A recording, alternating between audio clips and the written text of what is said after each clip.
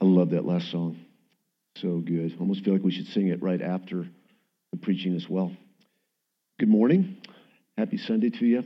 Let's pray. God, thank you for this morning. Thank you, God, that even in the midst of colds and other potholes, God, that you are good and that you are great and you are worthy to be praised. God, you are worthy of all glory, praise, and honor. And God, we thank you that your mercies are new today. God, I thank you that we can gather together freely, that we have the privilege to come together and to sit under the teaching of the word, to sing to you and to hear each other sing to you, and to fellowship with one another. And I pray, God, that you would draw us near today, God, that we would be encouraged and reminded that we can draw near and to be encouraged to hold fast to our confession of hope and to consider how to stir one another up to love and good deeds. So, God, be honored and glorified, and may you change us from the inside out. God, may we look more like you as we leave than we did when we came this morning. It's in Jesus' name we pray. And God's people said, amen.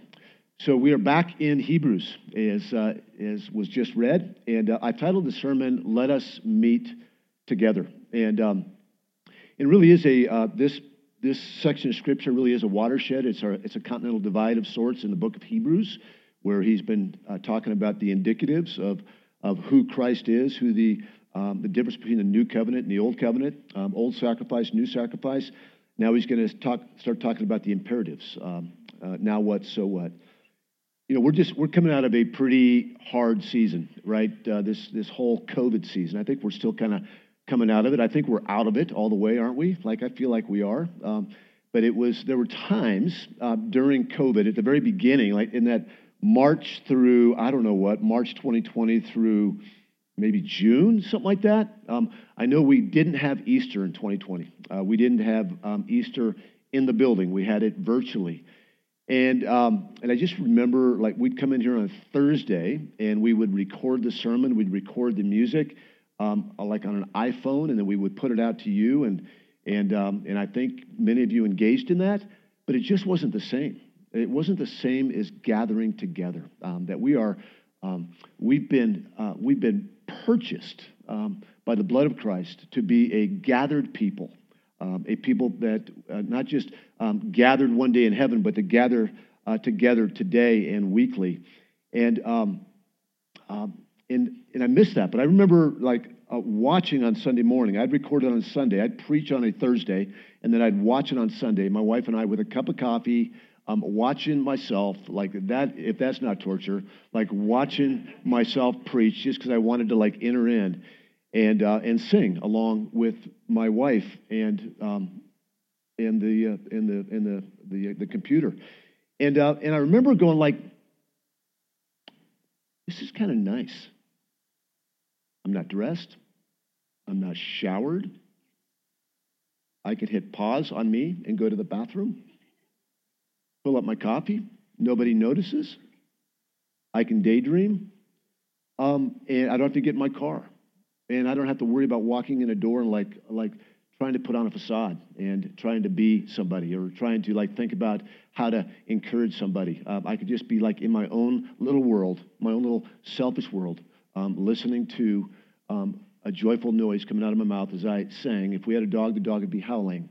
But my wife and I sang together. It was good. At the same time, we were away from the gym as well. Our gym shut down for a while, so the gym did kind of a cool thing. They let you check out barbells, dumbbells, kettlebells, that type of thing. So we checked out some equipment, and we would have these garage workouts, just my wife and I. And it was sweet, actually.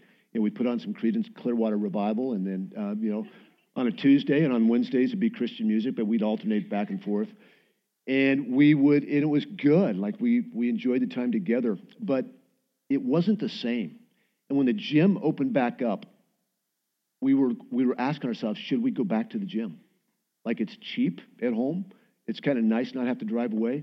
But we decided to go back. And the reason we went back is that we knew that we needed to be around people. I knew that my worst would come out at the gym and that I would have to learn to walk in the Spirit. and it also gave us opportunity to engage people with the gospel. So all that to say is that it is easier for most of us, even for you extroverts, to do life like in your own little bubble and to not come to the Sunday gathering. The weekly church gathering in America has become an add-on to our life. It was already on that slippery slope before COVID, but some of the statistics I'm going to show you today about professing Christians and their habits in participating in the Sunday gathering are not healthy. Let me just give you an overview of the book of Hebrews, who it's been written to.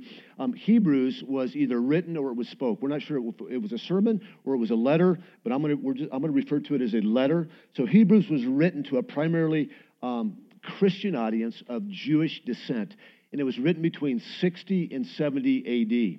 Now, Jesus died, rose, and ascended to the right hand of the Father in about 33 A.D., and the average life expectancy of people in that era in first century was about 35 years of age.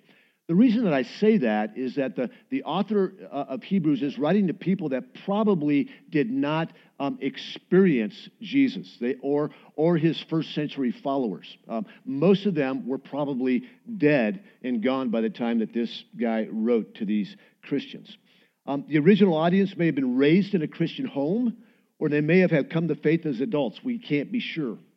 We do know that some of these first century Christians were tempted to go back to Jewish traditions.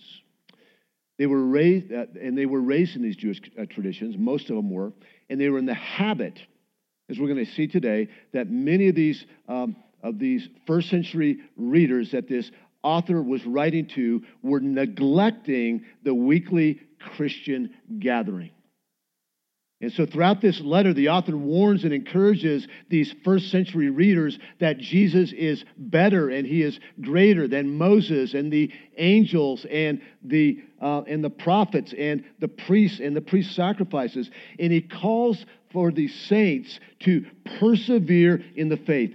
Don't give up. Today we're going to hear him say, draw near, hold fast, and consider how to stir one another up to love and good deeds. Try stirring one another up to love and good deeds while watching the service online for you 3 people that are watching us online.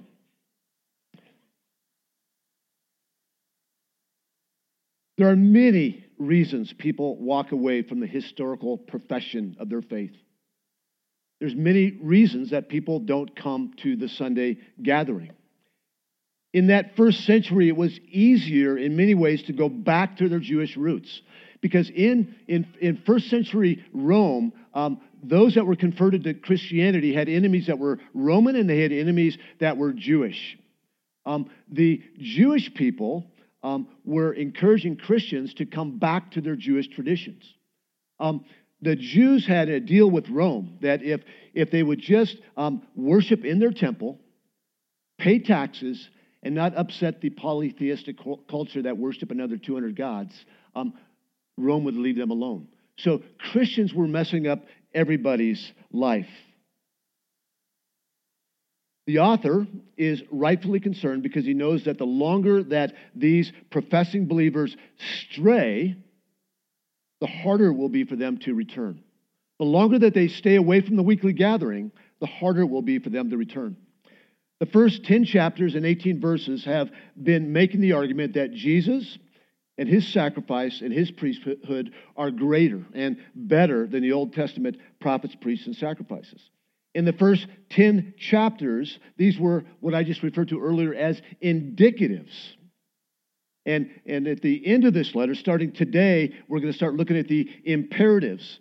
And since this is true, we can believe and act in a certain way. Since the first 10 chapters are true, this is how we ought to act. Some has called this section today the ought-tos. This is what we ought to do. So this passage is a turning point. He starts in verse 19. Therefore, brothers, and when you see a therefore, we're reminded this often, we got to ask, what is it therefore? When a biblical author says, therefore, think of this word as a magnifying glass that takes a bigger idea and then zooms into an important aspect of it. It says, we've discussed a big truth, first 10 chapters. Now here's why that big truth matters. I'm an application guy. This is when it starts getting my attention. I want to know the what, but I also want to know the why. I want to know what I'm supposed to do next. If therefore is our signal that something important is being clarified, we should immediately stop and ask ourselves, do I know what is being clarified? A therefore takes the truth being taught and answers the question, so what? Now what? A father might tell a child, I love you, and I'm your God-given authority. That's the indicatives. The imperative is, therefore, do what I ask you to do. Therefore, clean your room.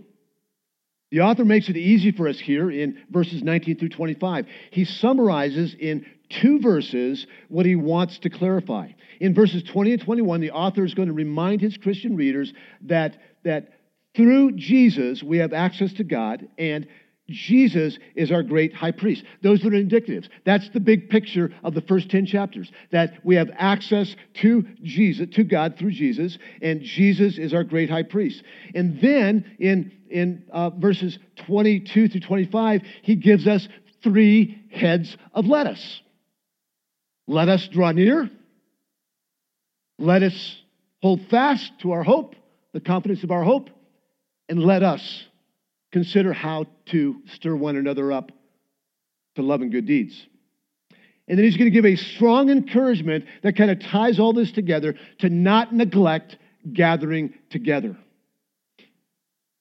So first, we have access to the living God. Verse 19 and 20. Since we have confidence to enter the holy places by the blood of Jesus, by the new and living way that he opened for us through the curtain, that is, through his flesh. Under the old covenant, only the high priest, you remember this, only the high priest had the confidence and the authority to go behind the curtain into the Holy of Holies, which is where God's presence dwelt. He would only enter on certain days, on the annual Day of Atonement. And he would only enter after purifying himself. Under the old covenant, the high priest had access because of the blood of dead animals. Now, under the new covenant, Christians have access to God because of the perfect sacrifice of the sinless God, the shed blood of Jesus. Where only the priest could enter the most holy place through the curtain, Jesus' death on the cross tore the curtain from top to bottom, opening a way for sinful humanity to confidently approach the living God. Jesus entered as our forerunner. It means that he entered first. He paved the way. And he entered as a forerunner, and now he welcomes all who are united with him by faith in his shed blood for the forgiveness of our sins. Jesus talked about the new and living way in John chapter 10, verse 9. Jesus said, I am the door. I am the door. If anyone enters by me, he will be saved and will go in and out and find pasture. This is the new and living entrance into the presence of God. It's Jesus. Our access through life is through Jesus. The eternal God has become approachable through Jesus. And not only did Jesus enter the heavenly sanctuary as a forerunner to open a way for us, but he sat down at the right hand of the Father, where now he reigns and he rules and he intercedes and he is waiting to return. We have Jesus as our great high priest, verse 21. And since we have a great high priest over the house of God, Jesus is over the house of God, or the household of God. And Christians, the household of God is the Big C church. It's all Christians throughout all times. This building is not the church. This building becomes the church when the church comes in, the people. The building. The work of Jesus, our great high priest, is, as I mentioned, is one of reigning and ruling and interceding and waiting. And we have access to the presence of God, and we have Jesus as the great high priest, and therefore, because of these 2 indicatives, we're exhorted to these 3 imperatives, these 3 heads of lettuce. The first head of lettuce, let us draw near with a true heart in full assurance of faith, with our hearts sprinkled clean from an evil conscience and our bodies washed with pure water.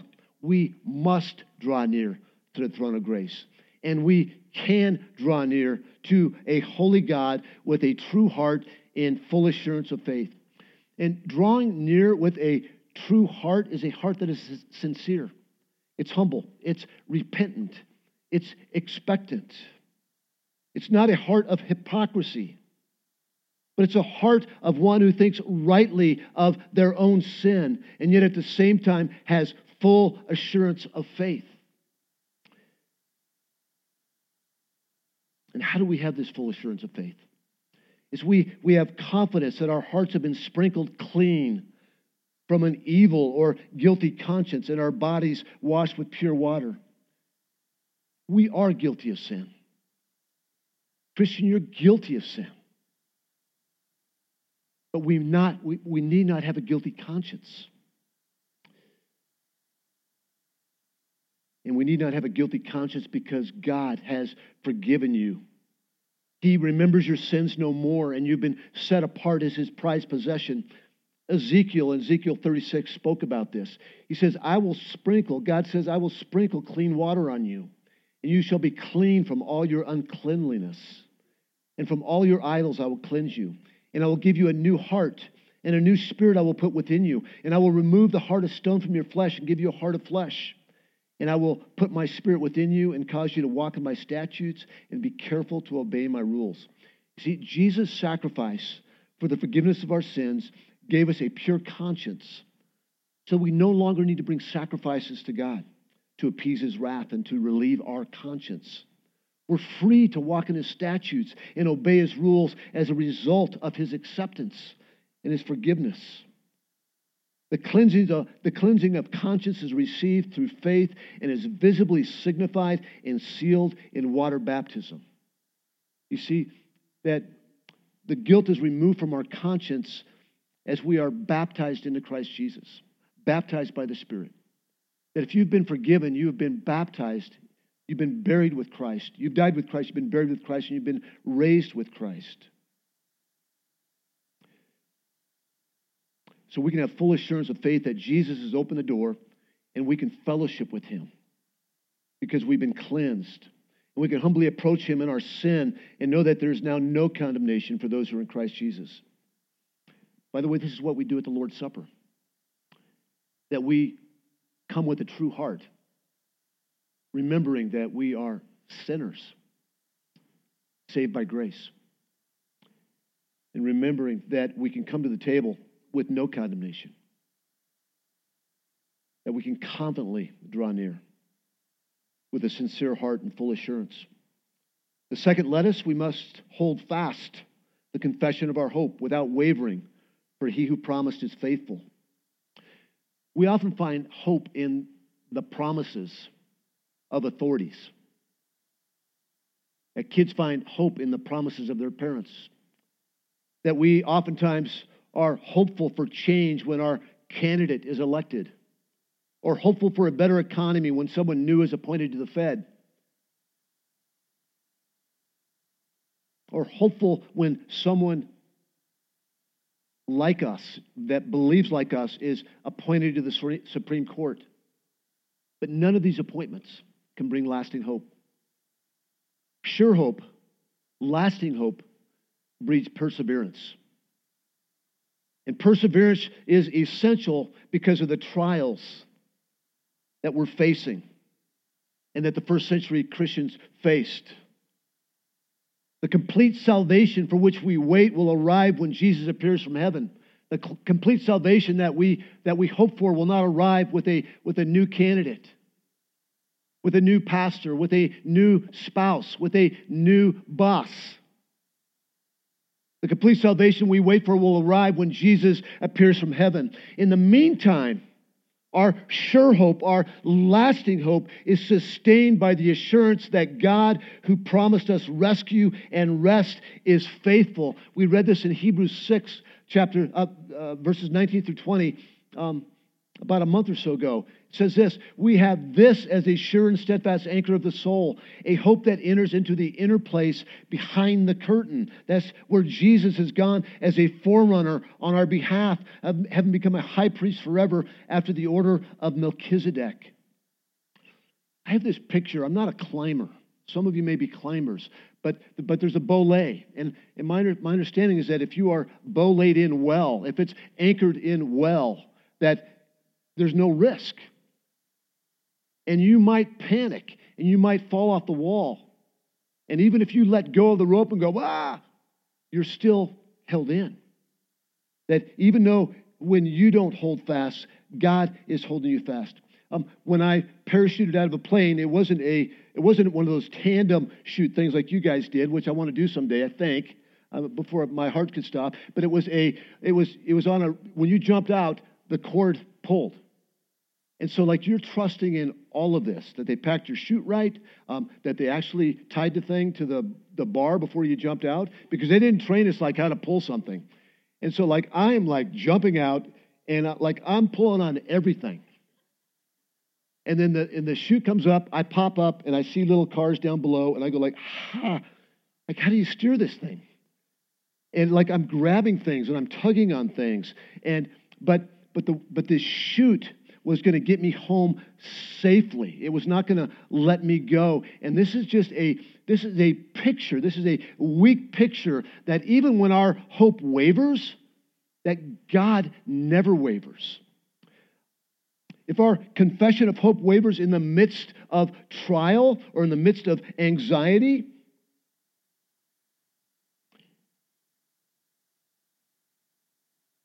we can hold fast by trusting in the promises of the one who is able to keep these promises. Let me give you just a few Old Testament encouragements. Balaam said this in Numbers 23:19. God is not man that he should lie, or a son of man that he should change his mind. Has he said, and will he not do it? Or has he spoken, and will he not fulfill it? Joshua said it on his deathbed at the end of his life. He said this, Joshua 23:14. And now I'm about to go the way of all the earth, and you know in your hearts and souls, all of you, that not one word has failed of all the good things that the Lord your God promised concerning you. And all come to pass for you. Not one of them has failed. Everything God said, he will do. And then Isaiah said this in 25:1. O Lord, you are my God. I will exalt you. I will praise your name, for you have done wonderful things. Plans formed of old, faithful and secure. So, brothers and sisters, no matter what's going on in your life, we must hang on to the anchor of our hope, knowing that when your grip slips, his never does. When our confession of hope wavers, it's not because the one we confess wavers. It's because we waver. The promise keeper whom we confess is a faithful and trustworthy promise keeper, and our hope is based on his unfailing promises. I love this quote by Spurgeon. It says, God has given no promise that he will not redeem. He does not offer hope that he will not fulfill. And I like this, Hebrews 11, the great Hall of Faith that we'll be preaching through. Actually, Chad and Stephen will be preaching through in 2 weeks.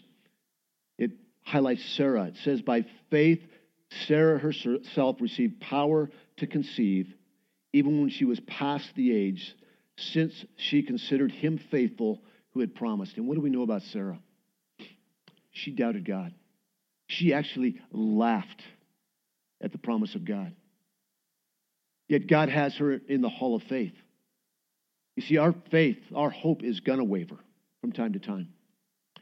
And we need to be reminded, and we're going to see in a little bit here, we need to remind one another that God never wavers, that he is always faithful to his promises.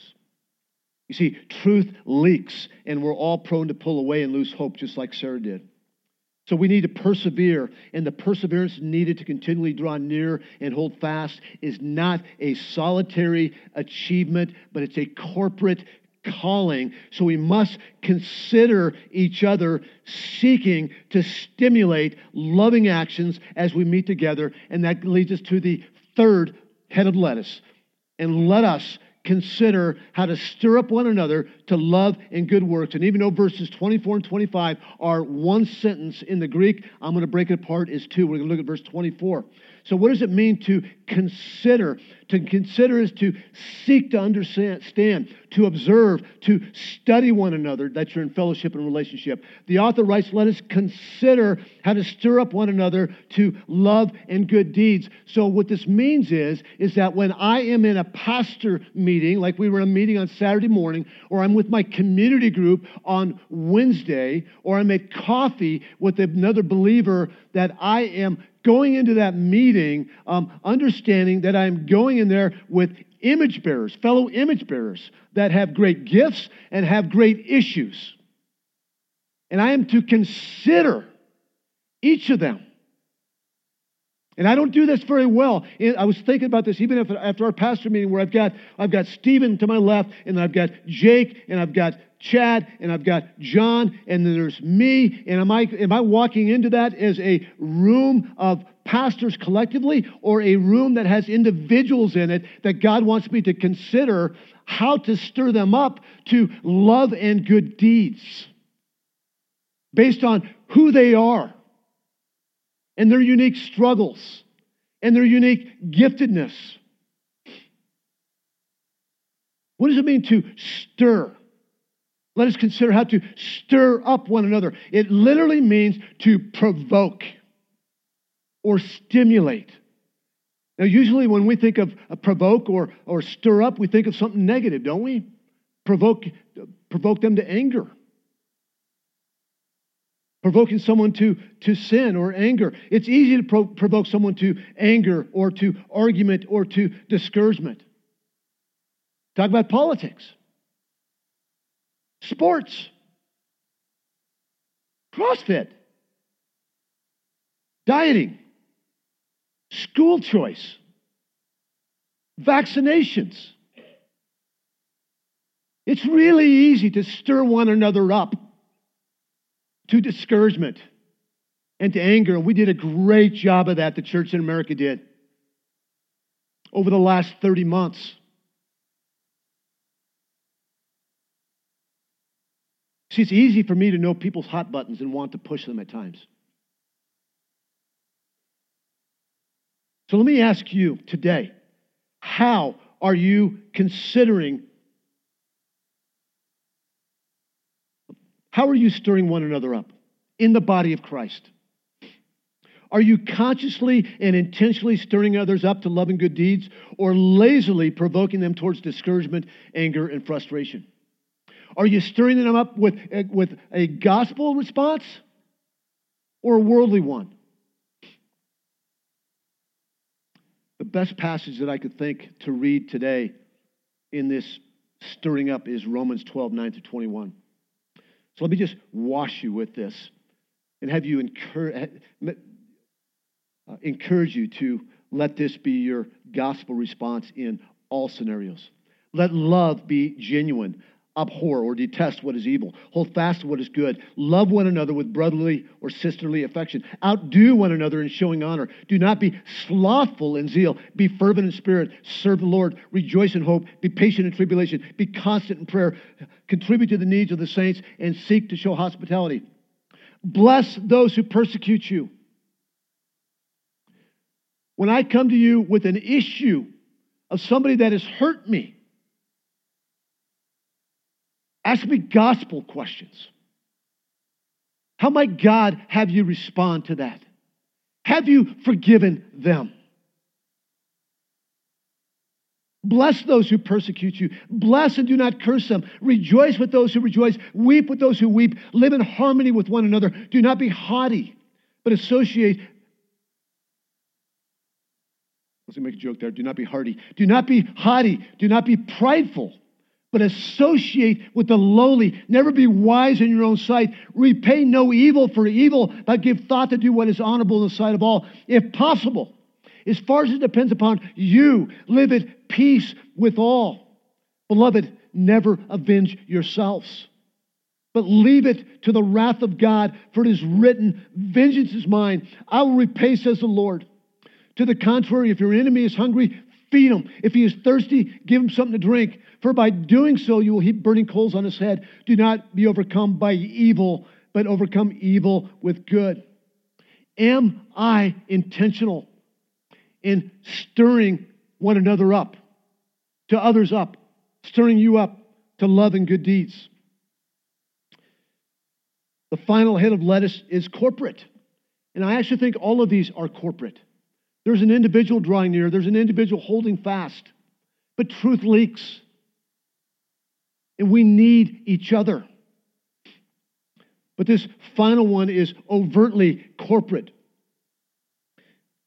And we need to be with each other and not just be with each other, but take off the pretense and confess our sins to one another and to admit our struggles.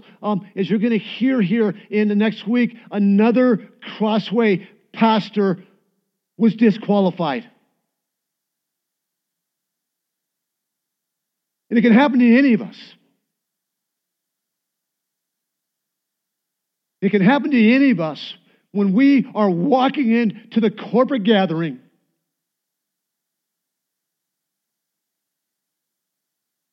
with a pretense about us.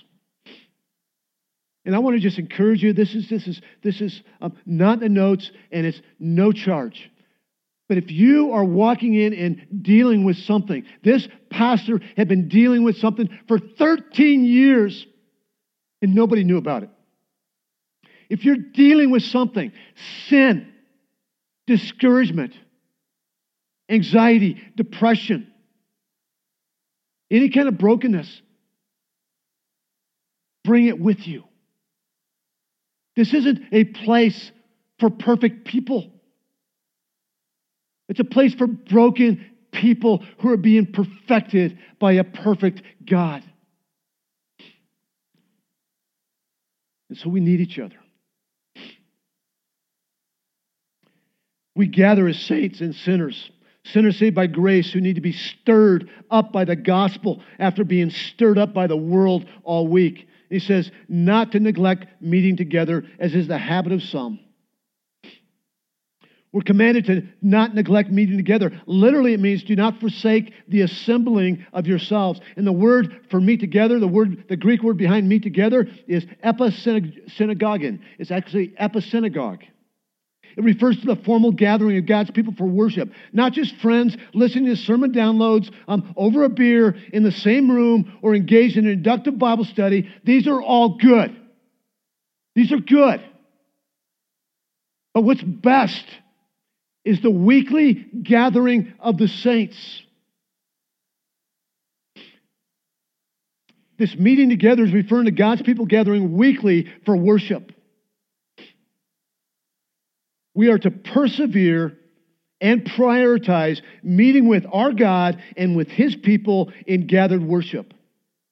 And neglecting to meet together means willfully forsaking. Like, don't walk out here going like, oh my goodness, I'm going to be out of town next week. Like, I hope nobody notices. This is willfully forsaking the gathering.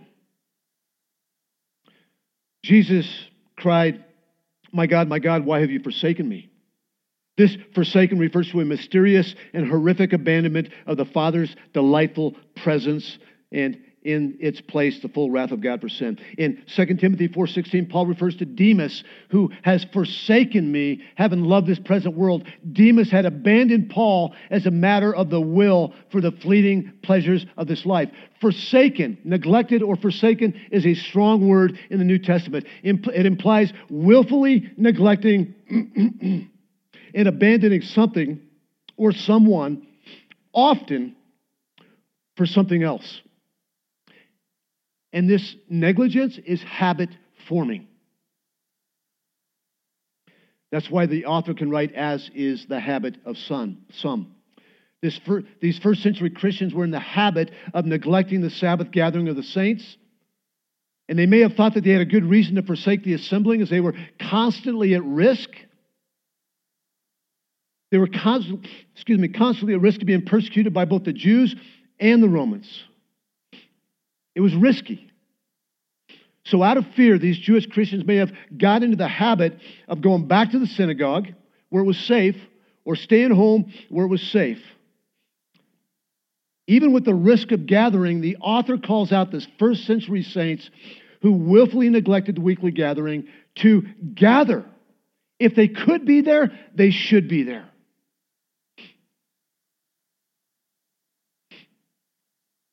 So you might be asking, how does this passage apply to us today? A good question to ask is, what is the will of the Lord Jesus Christ in this? The answer is actually not very difficult. In the New Testament, we'll find a surprising amount written about life in the church, the local church. You don't have to look any further than 1 Corinthians chapters 11 through verse 14. Yes, Jesus will build his big C church, and the gates of hell will not prevail. However, Jesus established the local church to show the world who his worshipers are and to set us apart from the world. Most of the Pauline epistles were written to who? The local church. The book of Acts is about what? The establishment of the local church. The English word church translates the Greek word ecclesia. It's a compound noun which means the called out together. In 1 Corinthians 11:18, we read instructions for when you come together as a church, indicating that there was a unique gathering as a church that was not the same as a few Christians hanging out and talking about Jesus. God's dwelling place, as a man said in a book I just read, can't remember the book or the man, is he said God's dwelling place has a congregational shape. It's a place for me to draw near to God by drawing near to his spirit-filled people. Matt Merker, in his book Corporate Worship, said this. He says, corporate worship must never be anonymous. If we are God's temple, then a Christian service is, by definition, a communal affair. Unlike going to a movie, where you try not to notice who is sitting next to you, at church we warmly greet one another because we share the same spirit. We hear the voices of brothers and sisters we know by name as songs, prayers, and scriptures reverberate around us. Rather than slipping out of our seats after the last song, we stick around and we fellowship. We're a body, and a body functions best when the parts are together. What if all your body parts were separated and they were all operating independent of the rest? Have you ever tried running in the sand without a big toe? Have you ever tried picking something off the floor without hands? The person that says they don't need the church doesn't understand the importance of the body of the Christ. The church gathering is like body parts. The church not gathering is like body parts scattered all over the place, and then God telling them, operate like a body. How do we do that when we're not together? We are one body, unified in one Lord, one Spirit, and one baptism, Ephesians 4 says. When you are weak, when you are doubting, when you are wavering, you and me need to be washed by the preaching of the Word, the singing of the saints, and the participation in the Lord's Supper and the fellowship of the saints. There are no Lone Ranger Christians. There are many members in the body of Christ. In a Barna study about how Christians relate to Christianity, this is 2021, the number of non-practicing Christians is rising, while the number of practicing Christians is in decline. I'm not sure I understand what a non-practicing Christian is. Somebody that doesn't attend the weekly gathering, doesn't read their Bible, doesn't pray, I guess. Non-practicing Christians have grown from 35% to 43% from the year 2000 to 2021. During that same time, practicing Christians declined from 45% to 25%. This trend was in place before COVID, and it's only accelerated the last couple of years. Many Christians are out of the habit of participating in the weekly gathering of their church body. And for this, I'm preaching to the choir, and I know it as I look around this room. When sheep are disconnected to a flock, they are easy targets for the enemy, who is prowling around like a roaring lion looking for someone to devour. The priority of the church gathering isn't legalism. It's protection. It's growth. There are many professing Christians who you know who are living independently of the body of Christ. They need help, and it's up to you and me to get them back. And there's some that are using the excuse of church hurt, and please give me grace here because I know some of you even here have had church hurt, and I'm sorry, because shepherds should never hurt their sheep. But shepherds are imperfect, and they will intentionally hurt the sheep at times. But I will tell you, if whether you're listening or whether you're here today or you know somebody that has church hurt, they're going to be hurt worse by the devil himself, by staying away from the gathering.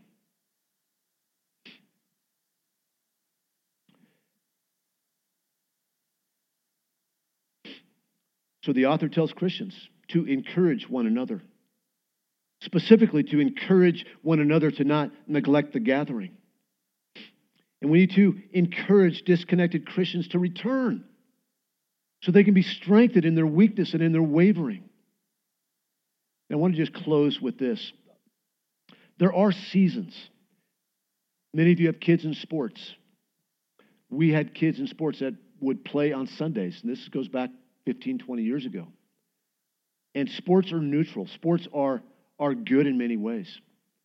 And one of the things we're thinking about is actually having a seminar on the theology of competition or the theology of sports.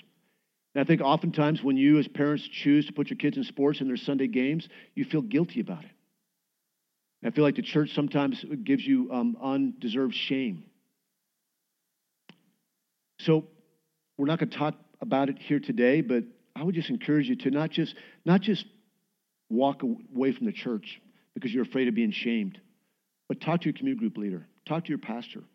We want to make sure you're plugged in. If there's a season of 3 months where you can't be at the Sunday gathering, let's figure out other ways to get you plugged in.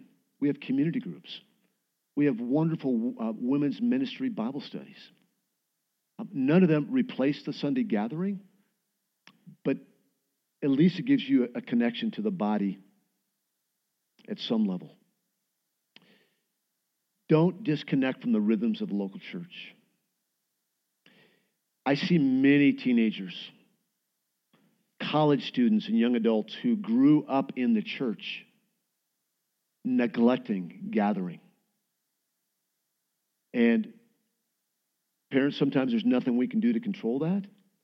But then I see teenagers, I see families that are prioritizing camping. Like, I'm a camper, I'm a hunter, I'm a Rockies baseball guy on Sundays.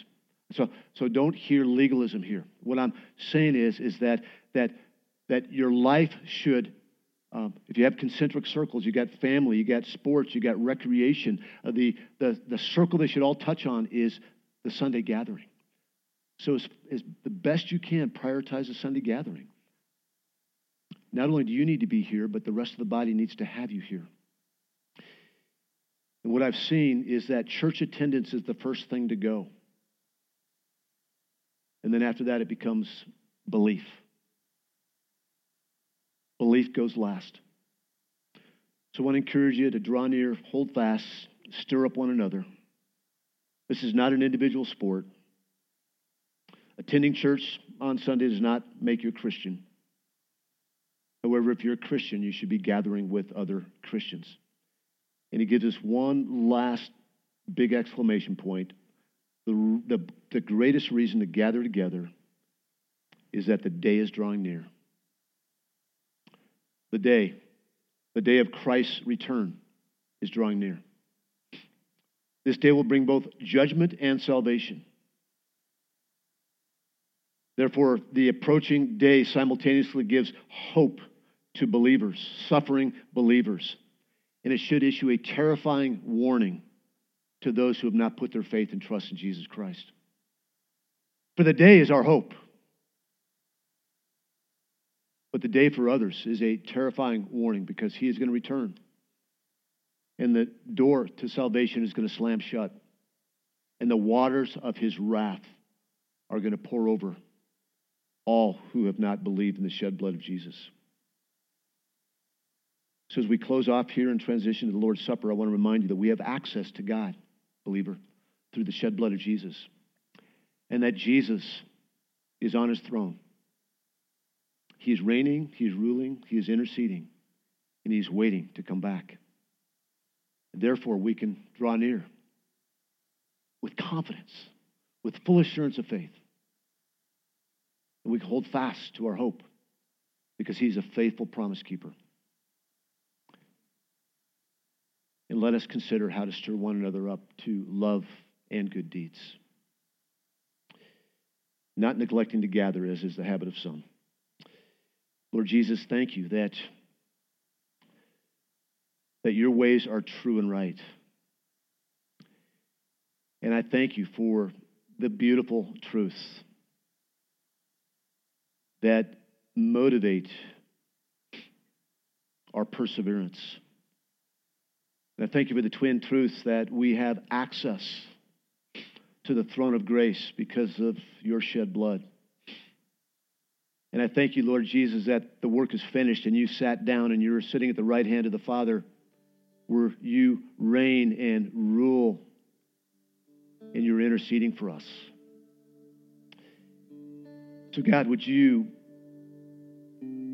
give us the courage and the confidence to draw near with full assurance of faith and with a true heart, and to hold fast